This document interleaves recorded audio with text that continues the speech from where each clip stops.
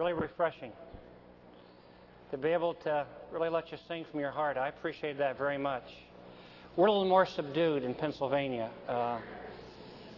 That's probably another word for conservative, I suppose, or old-fashioned, or I'm not sure what the other word is.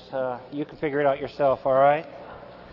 I enjoyed the start very much. There's some old friends here, obviously, from bygone days, faculty. Some still around after all these years. I'll tell you something about them here in a second to give you some inside information. How does that sound? First, Steve, thank you for the introduction and the privilege of being back here very much. I have two special friends with me. My oldest son, who was born here, spent his first year of his life here. In fact, when he came home, the first day home, we didn't take him to our house. I took him to the old slab court, which was the old basketball court up on the hillside that since has been torn apart for buildings. But that's the first place we took him as a 6-day-old boy coming home from the hospital. And he's here today. He's up from Orange County. My wife's cousin by marriage and one of my dear friends from Canoga Park is here, part of my family as well.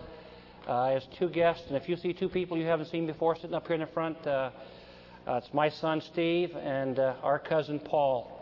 So make them feel at home if you would. Steve is single, looking for a wife.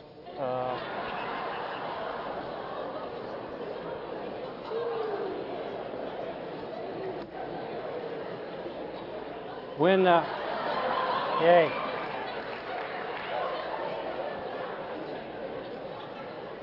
When Steve Dixon announced that I'd be up front, my son said, "You mean up on the platform?" He got excited thinking the girls would have a chance to see him, firsthand, but you'll just have to catch him afterwards.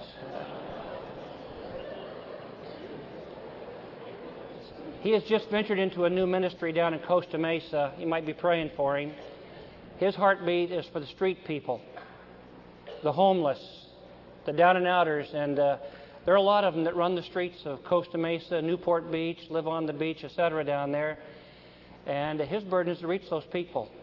And he started by just going downtown, picking them up one at a time, taking them out to eat. And now that burden has grown a ministry now called For Those in Need. He's now incorporated. The Lord's starting to bless that ministry. They've actually had 2 yachts given to them lately. Recently there at Newport Beach to either use for collateral or whatever they want to help their outreach ministry. So he's got a heartbeat for those people, and I appreciate that. I don't know how well you know Professor Ed Gruss. He's been here a long time. Yeah.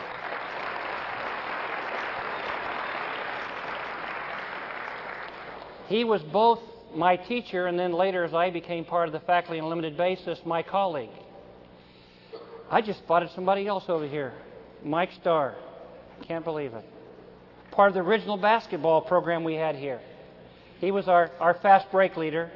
Did the full court in about 15 or 20 seconds.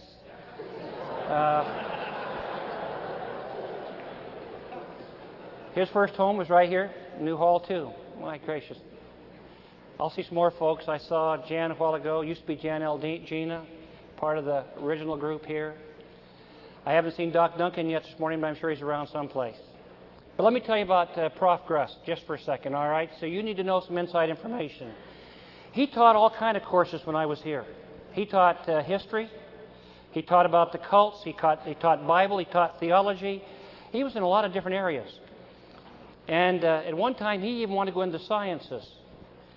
And he probably has never told you this story, but he went down to UCLA and started to take a zoology major down there so that he could teach that back here on this campus. And unfortunately, because of the heavy load he had here, he got way behind in his assignments. And in fact, he got down to the last week of school. It appeared that he was going to flunk the course. He went to the prof and said, "I can't do that. I'm a teacher. The word will get back to students at LABC, as we were called back in those days. I'll have no respect. I can't flunk this class." And the prof said, "Well, Mr. Gruss, my recommendation is that you do exceedingly well in the final. It's going to count for 75% of the grade, and if you do well, you can pull this D minus, minus, minus, minus, minus, minus up quite a bit. And so, according to his wife, Jerry, he came home and started studying on a Friday noon.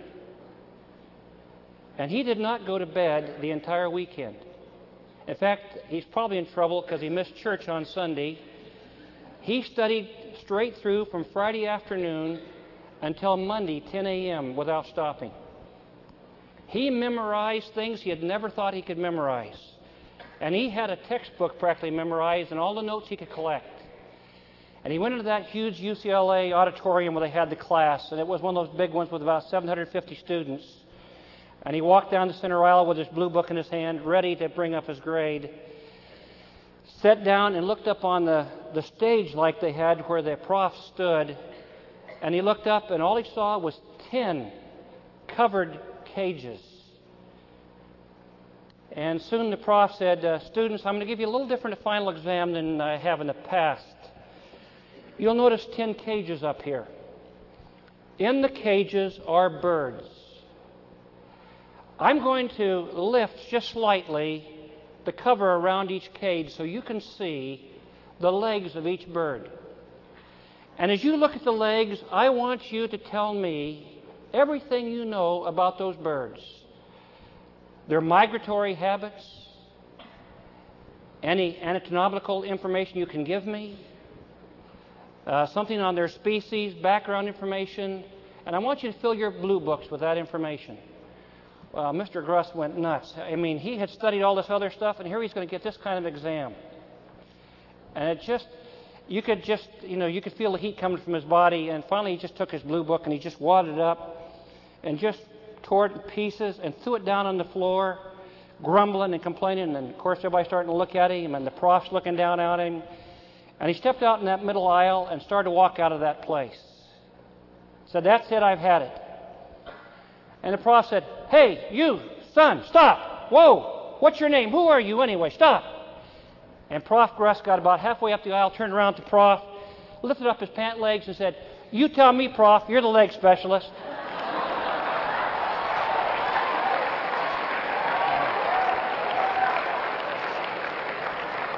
He passed that course. I knew you'd appreciate that inside information.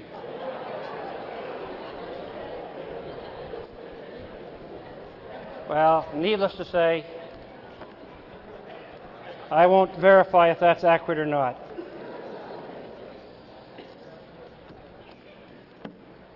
I'll tell you, students, it's a joy to be back on the campus again. God has done a marvelous thing. It's nice to be home. I've really struggled with this morning, by the way, and you need to know the truth. I've worked for some time to hone up a message that I shared on another occasion with our student body back east, thinking that might be encouraging to you, and yet I've struggled because I don't want to do something in the flesh today, and the temptation is to come home and let everybody know that you finally grew up and you actually can preach a little bit, and I don't want to do that today, and yet I want to give you what God has for us for our benefit today. And I trust that from my heart this will be from Him, and that it will be profitable and meaningful to us as we look at a passage together. I really have struggled. In fact, at breakfast this morning, I wasn't sure if I should just maybe share a word of testimony how God has worked in my life since I left here way back in 63 or 64 rather. Let me just maybe do this morning, and that is to try and make as practical, as helpful as possible an Old Testament passage to you. I suspect that most of you brought your Bibles. If you have your Bible, let's turn to the book of Ezra. Ezra chapter 3.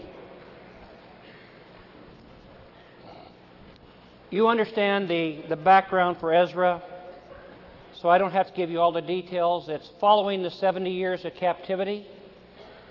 Ezra falls into what's called the post-exilic period, the period after the exile. 70 years they've lived in a foreign country. 70 years without their temple. 70 years without the focal point of their worship. 70 years, a different language, a different culture. By now, they've had families, The families have already started to learn the culture of the Babylonians, and now it's time for the Persians to take control. And a king by the name of Cyrus conquers the Babylonians, and as a Persian king has a little different philosophy than the Babylonians. His idea was to let displaced people return to their homelands and reestablish even their religion, because he felt that a happy subject would be a loyal subject. And thus people were returning to their native homelands out of what was called Babylon or the Persian area. And 50,000 people, or thereabouts, under the leadership of Zerubbabel left, returned to Jerusalem. And if we look at the book of Ezra within a context, the thing we learn is the primary function of Zerubbabel as he led them back was to start a reconstruction, a rebuilding of the temple. Later, Nehemiah will return and start to rebuild the walls. I don't know if you've ever thought about that, but isn't it just like God? You and I, maybe not you, but I, probably would have started with the walls. Thinking there are hostile people out there, and if we're going to do the inside work, let's get the walls up so we have some protection. And once we get our protection, then we can go to work on the inside. Of course, I probably would have fouled up Joseph's life as well. I can't even begin to imagine what it would be like today to stand and watch a 17-year-old boy, an upright, righteous 17-year-old boy, be mistreated by his older brothers and be sold into captivity into a foreign land. I would have intervened right on the spot and said, "That's it, folks. Hey, what'd you pay for him? I'll double it. I'll buy him back. There's no way we're going to send him down into Egypt." And after he got down there and Potiphar's wife falsely accused him, I would have intervened. I'd have become the best defense attorney our world's ever known. No way you can send an innocent young man to prison for something he didn't do. Righteousness should not be punished. And man, I'd have found some way to intervene. And then when the cupbearer forgot him, I'd have been all over that cupbearer saying, "You ingrate? Get the word to Pharaoh now. Let's get him out of here." And I think you would have done the same thing. There are times that God's leadership doesn't make a lot of sense, humanly speaking, right? I mean, we would not do it that way. I mean, what would you do if you were one of the two men sent to spy out Jericho as they were about to begin the conquest of the promised land, the land of Canaan? Would you have sent those two men to the home of Rahab the harlot?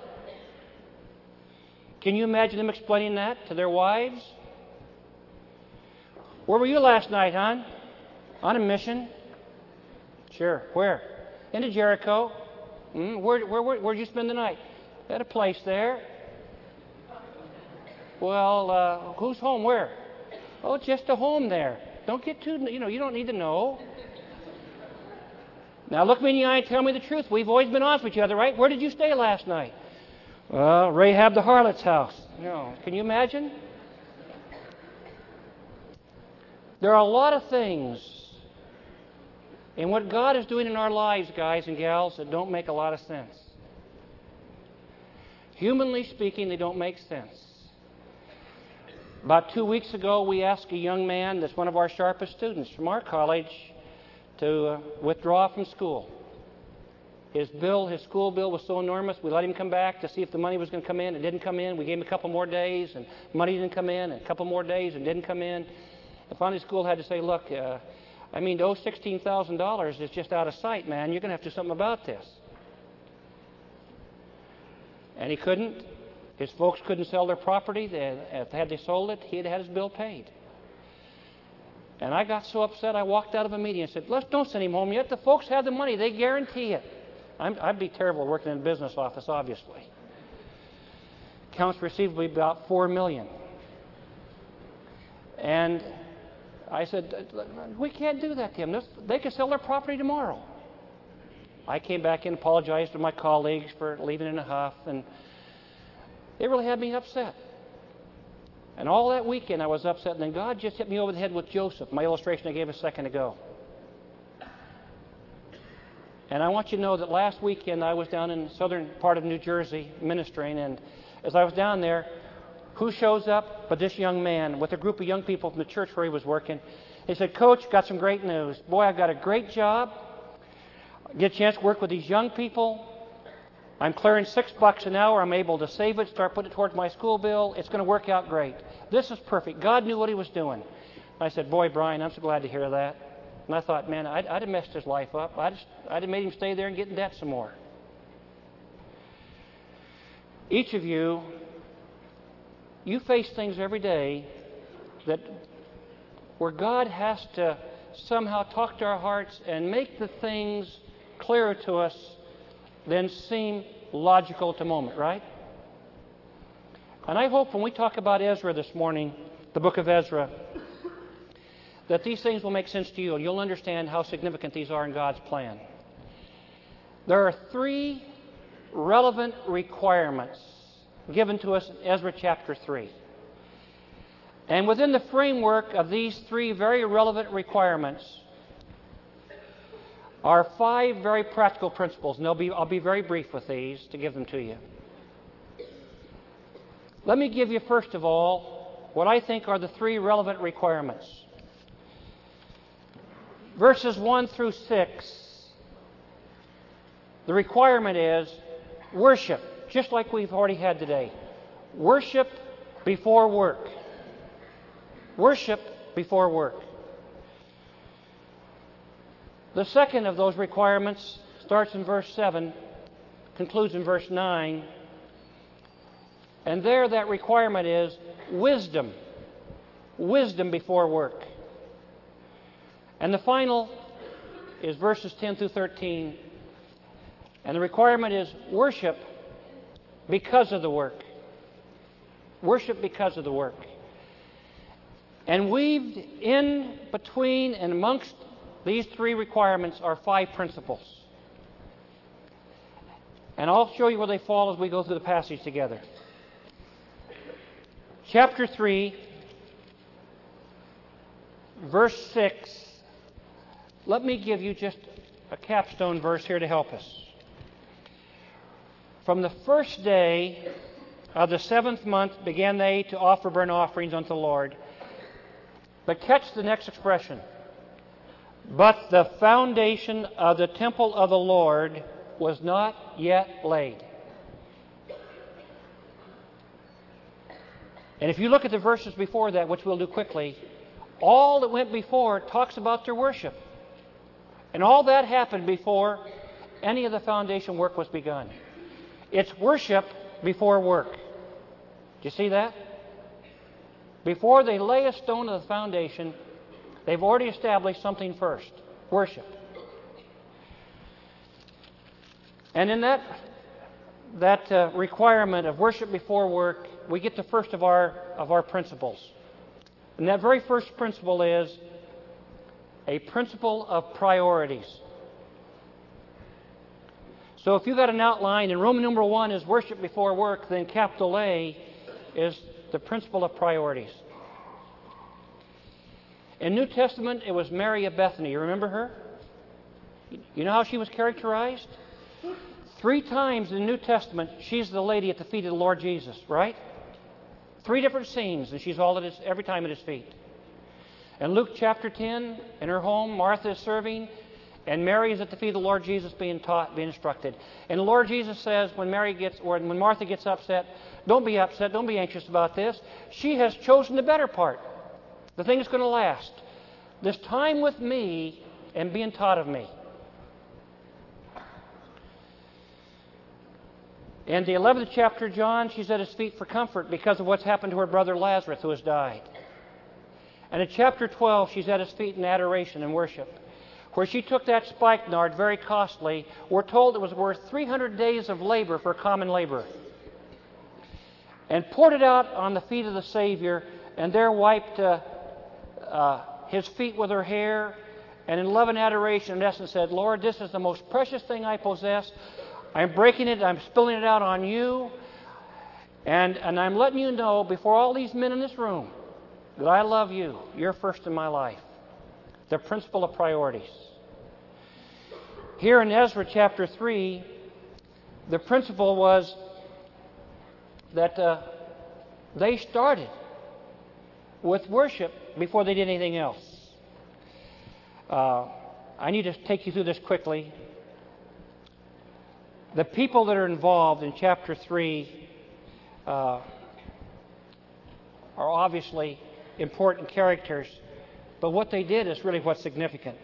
Verse 2, Then stood up Jeshua, the son of Jozdak, and his brethren, the priests, and Zerubbabel, the son of Shealtiel, and his brethren, and builded the altar of God of Israel to offer burnt offering thereon, as it is written in the law of Moses, the man of God. And they set the altar upon his bases, for fear was upon the people because of the people of those countries. And they offered burnt offerings thereon unto the Lord, even burnt offerings morning and evening. They kept also the Feast of Tabernacles, as is written, and offered the daily burnt offerings by number, according to the custom of the duty of every day that every day required. And afterward offered the continual burnt offering, both of the new moons and of all the set feasts of the Lord that were consecrated, and of every one that willingly offered a freewill offering unto the Lord. From the first day of the 7th month began they to offer burnt offerings. And in essence, what happened was, the first day of the 7th month, the trumpet blew. Very first day. Started the offering process. The 10th day of that month was the Day of Atonement. Starting on the 15th day, for 1 week, started the Feast of Tabernacles, or Feast of Booths. And along with that were daily burnt offerings, every morning and every mid-afternoon offerings. You see, what they really show us by way of priority, and I hope you catch this, is the first and highest endeavor that they had was to reestablish worship. You remember the Ark of the Covenant? The mercy seat? All that went before them in times past, and now they've been without it. And there they are in a pagan land. And you know that their worship has been hindered. And now after 70 years, the first thing they're going to do is reestablish their worship. In fact, the temple actually has been down for 50 years. If they'd been back, they couldn't have worshipped there. And now they're going to start with their proper priorities. Worship first. And the first project is to rebuild the altar. Verse 4 tells us something important. It says that they were afraid of the people on the outside, the countries round about them. There was fear there because of them. And yet, even with the fear of the people on the outside, they started with the altar. They did not start with walls. They still started with the place of worship. In 1991 language, here's what they said. Let's take care of the inner man and make sure the inner man's provision is taken care of before we protect the outer man. Folks, that's a great lesson for today for all of us. Our preoccupation is with the external. If there's a lesson out of this passage, it's go to work on the internal.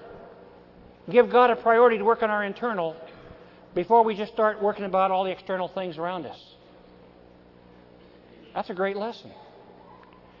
Each of us, every morning, when we get up and look in that mirror, we either start the day saying, boy, I'm glad I'm who I am. I'm glad I'm doing what I'm doing. I'm happy I'm alive. I rejoice in today's options. Or we get up and mumble and grumble through it. And the difference really is what's inside of us. If I get up and say, Lord, today's yours. I don't have tomorrow. I only have today. Today I want to develop all the qualities of the inner man.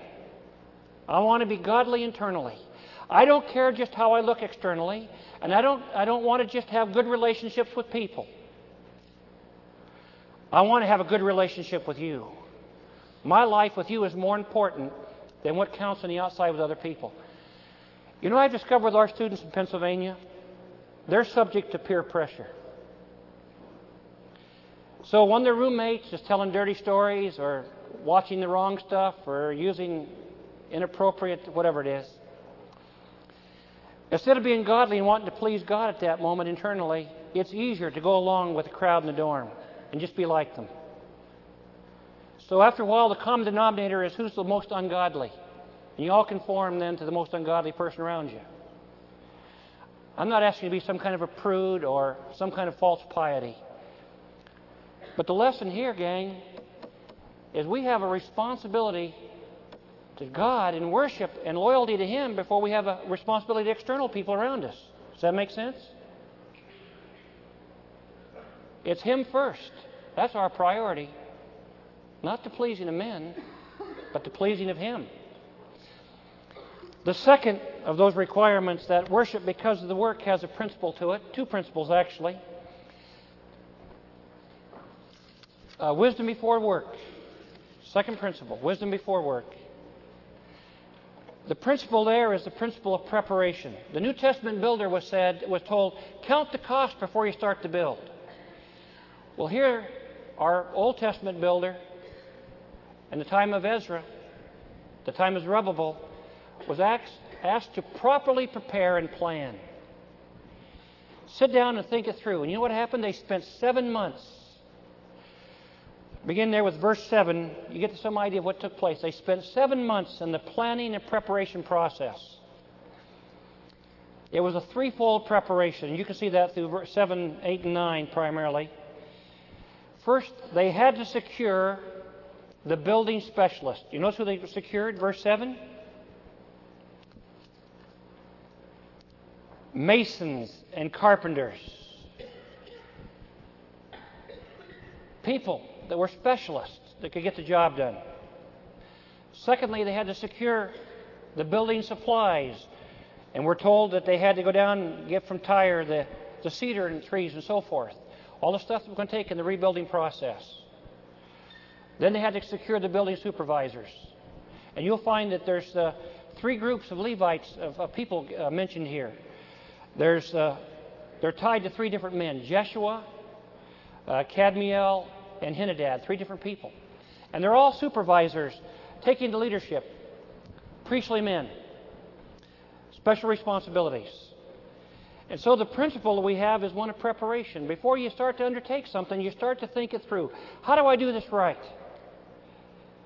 If I'm going to get involved in building in a life, if God has me involved in building lives today, which is what we're supposed to be doing, then I need to think about what it means to build a life. Put some time and preparation into it. Your time here is well spent. I wish I could tell you all the things that happened to me in my 4 years plus here. The people that impacted my life. That I'll be thankful for all of my life. Men, women who poured their lives out for me. I'm thankful. This school has meant so much to me in my life preparation. My opportunities. And right now, part of your preparation process right now is learning how to build into people's lives. And could I just give you just one word of encouragement? Don't see building into people's lives as a little thing. I can't think of a larger thing on planet Earth today than to get involved in the building process of somebody else's life. God has privileged us to be co-laborers with Him. And one of the privileges we have is to build in the life of another. And all this preparation is not wasted time. I had a prophet by the name of Dr. Hotchkiss, the father of John Hotchkiss, who taught me so many things I could not enumerate them if I started listening today and spent the rest of my days. Real men, I guess, don't eat quiche today. But in my day, real men did not take literature and poetry. But he taught those things. And even though I hated literature and poetry as a high schooler and thought they were for sissies and non-athletes, I appreciated him so much that I ended up taking Victorian poetry, English literature, English novel, unbelievable things, and loved it and learned. Because every time he came to class, there was something more for my life that helped me to have a ministry in somebody else's life. Because he wanted to be fresh every time he came to class. He would study, even though he taught something, whether it was at the University of Pennsylvania or Cornell University or someplace before he came to here. He would stay up till late, restudying as if he had never taught it before, so he'd be fresh the next day. And because he's getting up in his years, his ankles would swell. And that dear man would come to class the next day with ankles swollen that big, all around his shoes. And I'd sit there and look at his ankles, and all I could think of was how much he must love me to want to pour his life out with fresh material like that. Because he had to stand to study, to stay awake late at night. As he stood, the ankles would swell. Folks, I'm telling you, I learned that I couldn't sacrifice too much for my students then later on if he could do that for me. He built in my lives in ways he didn't know he was building. And you've got people doing that for you today too, don't you? Amen? Amen, you do. Be grateful. This third of the principles is found in this same section. It's the principle of precedent, and I'll just make it very brief. If you looked at 1 Kings chapter 5, 1 Kings 8, 2 Chronicles 2, 2 Chronicles 3, 2 Chronicles 5, you would discover that in Solomon's temple there were certain patterns laid down. And now Zerubbabel and the rest of the leadership are going back and trying to follow as closely as they can the patterns that were established in Solomon's original temple. It's called the principle of precedent. Just because it happened before doesn't mean it's old-fashioned and out of date today. Not everything we do today is the best. There are some things we did a few years ago that are still all right. There's still value in precedent. You don't throw all the old things out. If you go back to Exodus chapter 38, Numbers 1 and Numbers 3, you'll get something of the idea of the tabernacle. And some of the things were carried on down again. Some of the patterns that were given. You see, God gives us a divine blueprint for building buildings even. And God still has the best blueprint, especially if we're going to go into building of lives. If I'm going to get involved in a life, you know it and I know it. Great psychology books on the land today all over the place. But the best blueprint for working lives is right here. Amen? Are you with me on this? Do you believe that? The best answers for life are still in here. Best blueprint. Finally, worship because of the work as we close our time together. And there's two final principles here. The principle of praise, verse 10. And when the builders laid the foundation of the temple of the Lord, they set the priests in their apparel with trumpets, and the Levites of the sons of Asaph with cymbals, to praise the Lord after the ordinance of David, the king of Israel. These are outlawed instruments today in most churches, most schools probably, trumpets and cymbals and drums and electric organs and guitars, but I'm glad you still have some of the instruments that God gave us originally. Sometime, I don't know exactly when, probably around the turn of this century, we got, not the Book of Mormon, but a new set of laws that God passed on down to us that talked about music in the church. Thou shalt have an organ only, lightly played daintily by petite ladies. In perfect time, not jazzed up, please. And if you do it sanctimoniously, you might add a piano as well. I've always tried to figure out what our poor missionaries try to do when they head down through the jungles of Brazil. Come on, bring that organ along. That's it. Bring that baby. That's God's instrument for our day. You know. It's a shock to the folks, but I think a guitar goes in sometimes and discover that's probably the number one instrument down there. I'm poking fun at myself today, folks, so just hang with me on this. I come out of that kind of a conservative background. I went to LABC back in the days when we wouldn't even sing in chapel lest we get off key, you know. I don't think that was the reason people didn't sing, however. Verse 11, and they sang together by course in praising and giving thanks unto the Lord, because He is good. He is good. For His mercy endureth forever toward Israel. And all the people shouted, and with a great shout, and when they praised the Lord, because of the foundation of the house was laid. You see, what happened was, now, after worship was right, and after wisdom was right, and they approached it the way you're supposed to, now they could get the project underway. And God honored the project, and they looked at what they had done, and it was good. And God was good, and they rejoiced. That's the principle of praise. There ought to be praise in our lives. Christianity is not meant to cause us to be whipped, deadbeat people, running around like we're on our last leg. We have life. We have vitality. We have hope. I put a little note here, and I'll read it so I don't tell you the wrong way what I want to say. Our praise is an outer manifestation of our inner satisfaction, of our inner fulfillment, of our inner reverence, of our inner love and joy for the Lord. That's what our praise is. And then finally, there's a final principle. It's called the principle of performance. Verse 12 says that there was a struggle. Some of the priests and the older folks that saw the old temple thought this one didn't measure up, so they were kind of weeping over it. Everybody else was rejoicing.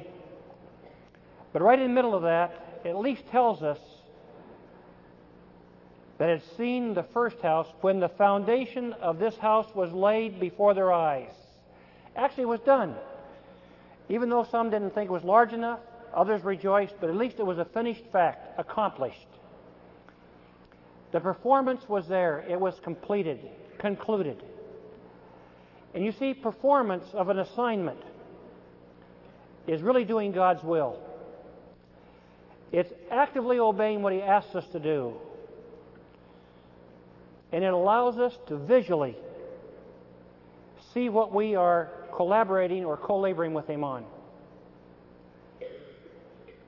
Shows what we can do when God allows us to participate with Him, what He can do through us. There's a verse, I'll read it to you in conclusion. John chapter 3, verse 29. John the Baptist speaking says this, "He that hath the bride is the bridegroom, but the friend of the bridegroom, the best man, which standeth and heareth him, rejoiceth greatly because of the bridegroom's voice. This my joy therefore is fulfilled." John the Baptist tells us something about the performance of a function. John said, it's not being the groom that's exciting. He said, I want to be the very best man I can be. I don't have to be the groom. I don't have to be the company president. I don't have to be the CEO. I don't have to be the head of the class. I just have to be the best me God wants me to be. He said, it's not the preeminence of the position.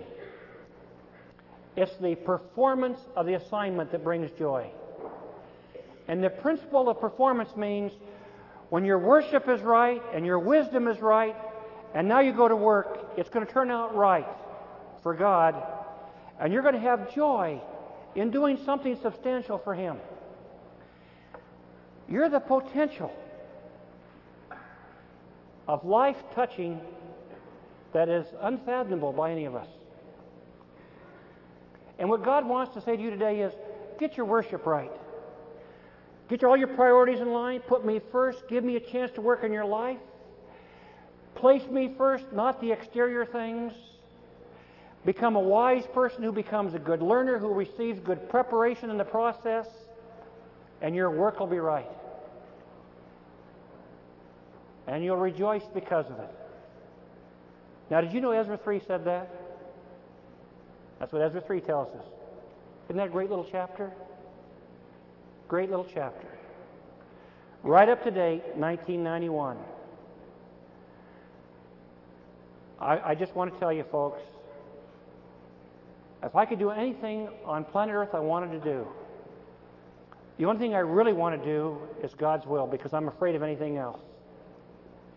I don't know what the best thing in life is for me, except His will.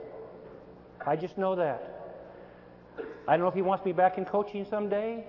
I don't know if He wants me to be a custodian someplace. That's a high, lofty position with responsibility that I might not be able to handle. Who knows? All I know is I want His will for my life. And while I do His will, I want to be His man who honors Him and not just men. That I might be a wise person in the way I do His work. And I hope my life is a life message of worship, of praise to Him. You too? Father, thank you.